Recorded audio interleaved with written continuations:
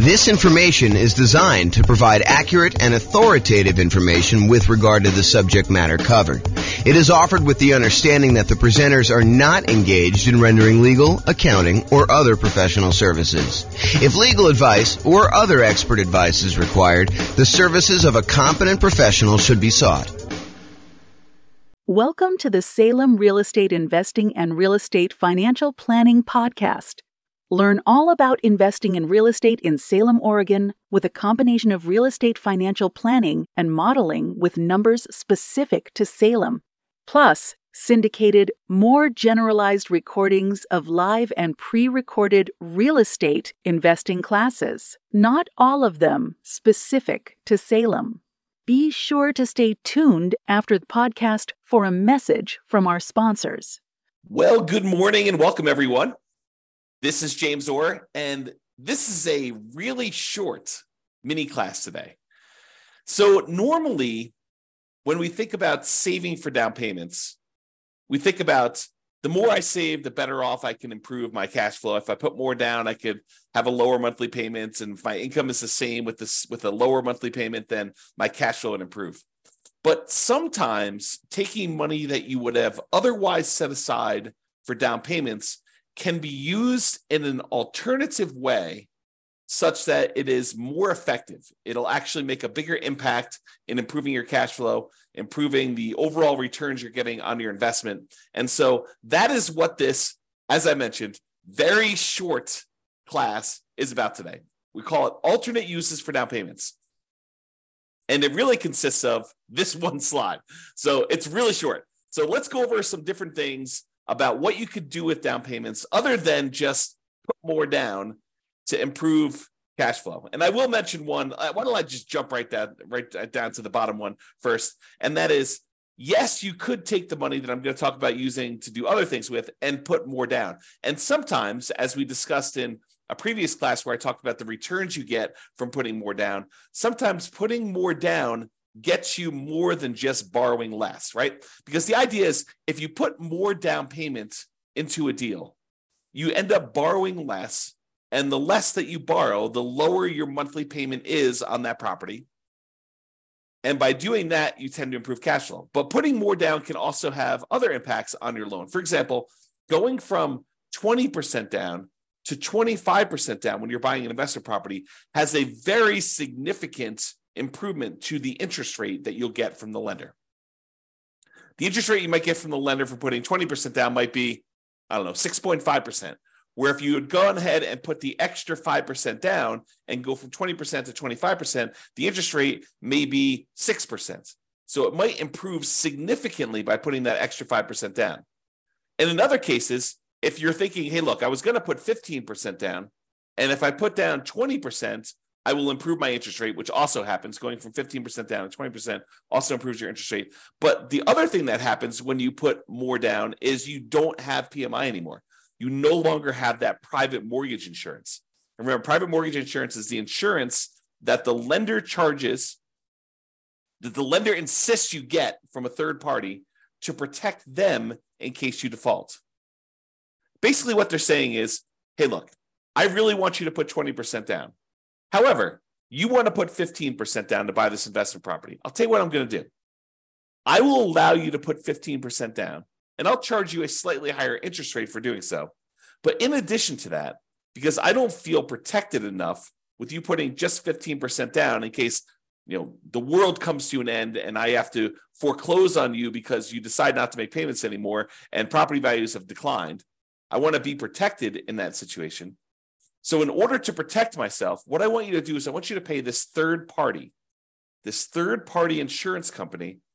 You're going to pay them a premium, and the premium is going to be there such that if you actually force me to foreclose on you because you stop making payments or you do something else that forces me to foreclose on you, and I'm unable to sell the property, get all my money out, then they will actually come in and they will make me whole. So it's an insurance product that you pay for as the buyer for putting less than 20% down to protect the lender in case you default. So the lender says, hey, look, you want to put 15% down? No problem. I'll charge you a slightly higher interest rate, and I will require that you pay for PMI, and the PMI protects me in case you default. And so you end up paying PMI and also a higher interest rate if you put 15% down. Or you could put 20% down, and then you have a slightly better interest rate, and you no longer have to pay this PMI, which could significantly improve cash flow. Okay, so that is like the traditional kind of like fringe cases, the kind of like critical points if you decide to put more down for using down payment. Now let's look at some other things you might want to do with your down payment instead of putting more down. So right off the top, more reserves. You could take money and you could put it into an investment property. And the challenge with putting all of your money into an investment property as down payment is it's illiquid. Once you put money into a property, it is much more difficult for you to get at that money. And in fact, if you think about it, it's most lenders, and this may change over time. So, go check with your lender as to what's current at the time. But as of the time I'm recording this, March 21st, 2023, it is most lenders are requiring that you have 25% of equity. In other words, another way of saying that is 75% loan to value is the highest they will go to allow you to access money and equity. So if you want to access equity in your property, the highest they will allow you to go to is 75% loan to value. So you have to have at least 25% of equity remain in the property, and then anything above that 25% of equity, they will allow you to tap into and do a cash out refinance if you want to access that. The only other way to really get at that is to sell the property. You could do some type of loan against the property, some type of cash out refinance, whether that's a traditional cash out refinance of the whole loan, or maybe you do a home equity line of credit and you go up to a certain dollar amount on that, and maybe they go a little bit higher than 75%, or maybe your particular lender will only allow you to go to 75%, or you could sell the property and get that equity. So if you decide to not put more money in to begin with, and you keep that money set aside somewhere else in reserves, that can change the overall characteristics of you. It can make you a much safer investor because you have all this liquidity reserves in case something happens to the property and you need that money. If you had to put it into a down payment, it's harder to access. So by keeping it on the sideline, you have more in reserves, you're more liquid, you're more conservative, it's less risky overall. Okay, so you could do more reserves. And some lenders like seeing you have more reserves. I don't know if I've ever seen this, but I could imagine a lender actually giving you a slight break on the interest rate by having a very large amount of reserves. I don't recall ever seeing that, but it's possible a lender could do that, especially in the future, especially if they start valuing reserves more in the future, okay? The other thing you could do with your down payment money, instead of putting more down, is you could pay off other debt. Imagine you have a certain debt to income ratio, and the lender actually does change the interest rate based on your debt to income ratio for certain loans. FHA, I don't think they do that with, but I think conventional they do. So, and I'm not a lender. I should tell you that right up front. Go check with your lender to make sure what I'm telling you is 100% true for your situation and whatever is current at the time. But I believe lenders actually do change your interest rate based on your debt to income ratio. If you have a really high debt to income ratio, if you're going over what their standard is, they may still be willing to make the loan, but there's some type of premium. There's some type of risk premium on the interest rate to do that. So you could say, hey, look, I was thinking about putting 30% down to buy this property. Now what I'm going to do is I'm going to back it down to 25% or maybe even 20% down. And I'm going to take some of that money and with the help of my lender to find out which ones I should pay off and which ones I should not pay off, because paying off certain ones can impact your credit score in an adverse way. You pay off the wrong thing. You close a account that was giving you a boost to your credit score by giving you a longevity rating. One of the things that is a factor in your credit score is how long you've had certain loans or credit lines open. And if you go and you pay off one and you close it down, that could lower your credit score instead of actually improve it. But the lender may say, hey, look, if you go pay off these 3 bills that you've got outstanding, that would significantly improve your credit situation, your debt to income in this case, and maybe even your credit score, depending on what it is and how it's all working out. It's not super straightforward, so I can't give you specific advice about it. You'll need to talk with your lender in detail before doing this. But if you tell them, if you go and they say, you pay off these 3 things, that will improve your DTI and I'll be able to get you a better interest rate in your loan. That may be a better use of that money than putting more down. Counterintuitive. But this is why you need to think about these things and you need to talk to your lender about it. The other thing that may be counterintuitive, instead of putting more down, hey, I was going to put 30% down, but now I'm going to actually only put 25% down. I'm going to take that extra 5%, maybe it's even not even that much, but I'm going to take that extra money and I'm going to use it to buy down my interest rate. By buying down my interest rate, it may improve my credit, my interest rate. By buying down my interest rate, it may improve my monthly payments so much more than putting the extra 5% down. And we did this math recently. Trying to remember what class it was, but we did a class where I showed you, I think it was how to improve cash flow. One of the strategies was taking money from seller concessions and using it to buy down interest rate. And I had the matrix up of what my lender sent over about how much it costs to buy down the interest rate so much and what that does to the monthly payment. And I think we did the math and I showed you, hey, look, if you just put this much more down, it would have improved your monthly payment by this amount. If you actually use it to buy down the interest rate, it improves it by this amount. And so it may be better for you to price out buying down interest rate on your mortgage instead of actually taking that money and putting it extra as down payment. Now, if you're only going to hold the property for a very short period of time, does it make sense to go buy down your interest rate for 30 years? Probably not. If you know you're going to be in and out of the property in 5 years, 6 years, 10 years, whatever it is, then buying down the interest rate for a 30-year period may not make sense. But if this is one of the properties that you plan on holding in your portfolio forever, it's going to be one of the ones that you've designated that is going to be the source of your positive cash flow in your financial independence, retire early sort of model, then maybe you do pay down the interest rate because you know you're going to hold that loan for 30 years. But this is why you need to understand what your plan is. If you're buying properties, you're going to use the strategy where you buy 10 rentals, hold on to them for a period of time, then sell off a portion of them to pay off the remaining. Maybe you don't actually buy down your interest rate because you're either going to sell some of them and you're going to take that money and then pay off your other mortgages. So if that's your strategy, maybe buying down interest rates doesn't make sense. But if your strategy is, hey, look, I'm going to buy a certain number of properties and these are the properties I plan on holding forever and ever and ever into retirement, then maybe buying down the interest rate does make sense. Okay.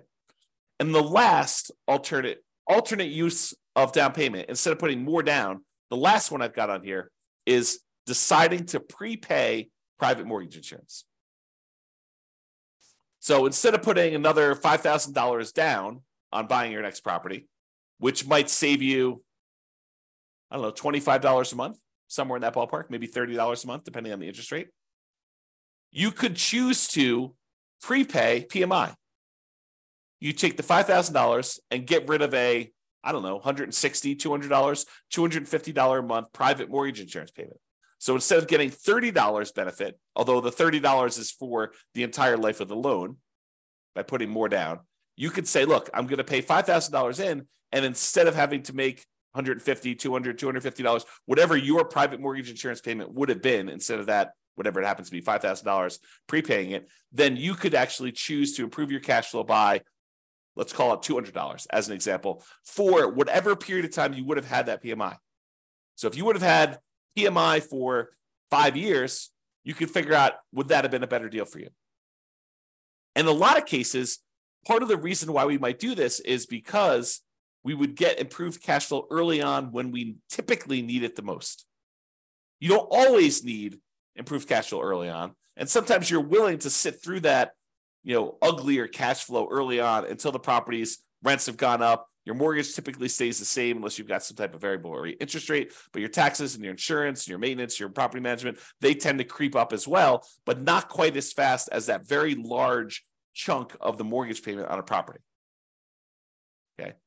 So remember, let's just talk about private mortgage insurance. So private mortgage insurance, there's really 3 ways that we could pay it. Number one is you can voluntarily take a higher interest rate from the lender and have the lender give you a credit which could cover paying it up front. So instead of actually paying it yourself, you say, look, I will voluntarily take a higher interest rate from the lender. Okay, that's one way to pay it. The other way to pay it is monthly. You say, look, the private mortgage insurance premium is $150, $200, $250 a month, whatever it happens to be. It's based on a whole bunch of factors, which we'll cover in the PMI class. But basically, that PMI payment, it exists until you get below 80% loan to value, or with FHA, it never goes away. Okay, so you can do it monthly until you reach that criteria, or with FHA, it doesn't go away. You have to get out of that loan. You have to do a refi or sell the property, change out of the FHA loan in order to get rid of the PMI on FHA, which PMI on FHA is called mortgage insurance premium. It's called MIP, but same thing. It's an insurance premium to protect the lender. Okay. And then the third way is you could do a one-time lump sum upfront payment in order to get rid of the PMI. So those are really the three options. Sometimes they'll say, hey, look, you can pay a little upfront and we could lower your monthly payment for PMI. So you could kind of combine some of them if you really wanted to. But most of the time you're choosing one of the three as a discrete choice. Okay. All right. So that's all I got for you. So sometimes you thought money you were going to use as a down payment could be used more effectively in another area to improve your situation, to get better terms on your loan, or for you to look more attractive as a borrower, or for you to have a more conservative, safer approach in the case of more reserves. And focusing on down payment, it can be helpful, but be sure to take a more holistic approach and evaluate alternate uses to see if those serve you better. That's all I got. This has been James Orr. Hope you enjoyed the video. Bye-bye for now. With home prices up, mortgage interest rates up, and rents up but not quite enough to counteract the higher prices and interest rates, cash flow on rental properties in Salem is harder than ever. Book a call with the Real Estate Financial Planner to apply our proprietary 88 strategies to improve cash flow on your rentals. See the show notes for a link to schedule your call and improve your cash flow today. If you're a real estate agent, lender, or professional in Salem that wants to help our real estate investor listeners, consider reaching out to learn about collaboration opportunities with this podcast. We'd love to add more value to our listeners by having you assist our investors buy, sell, and finance their real estate investments. See the show notes to schedule a call to discuss collaboration opportunities.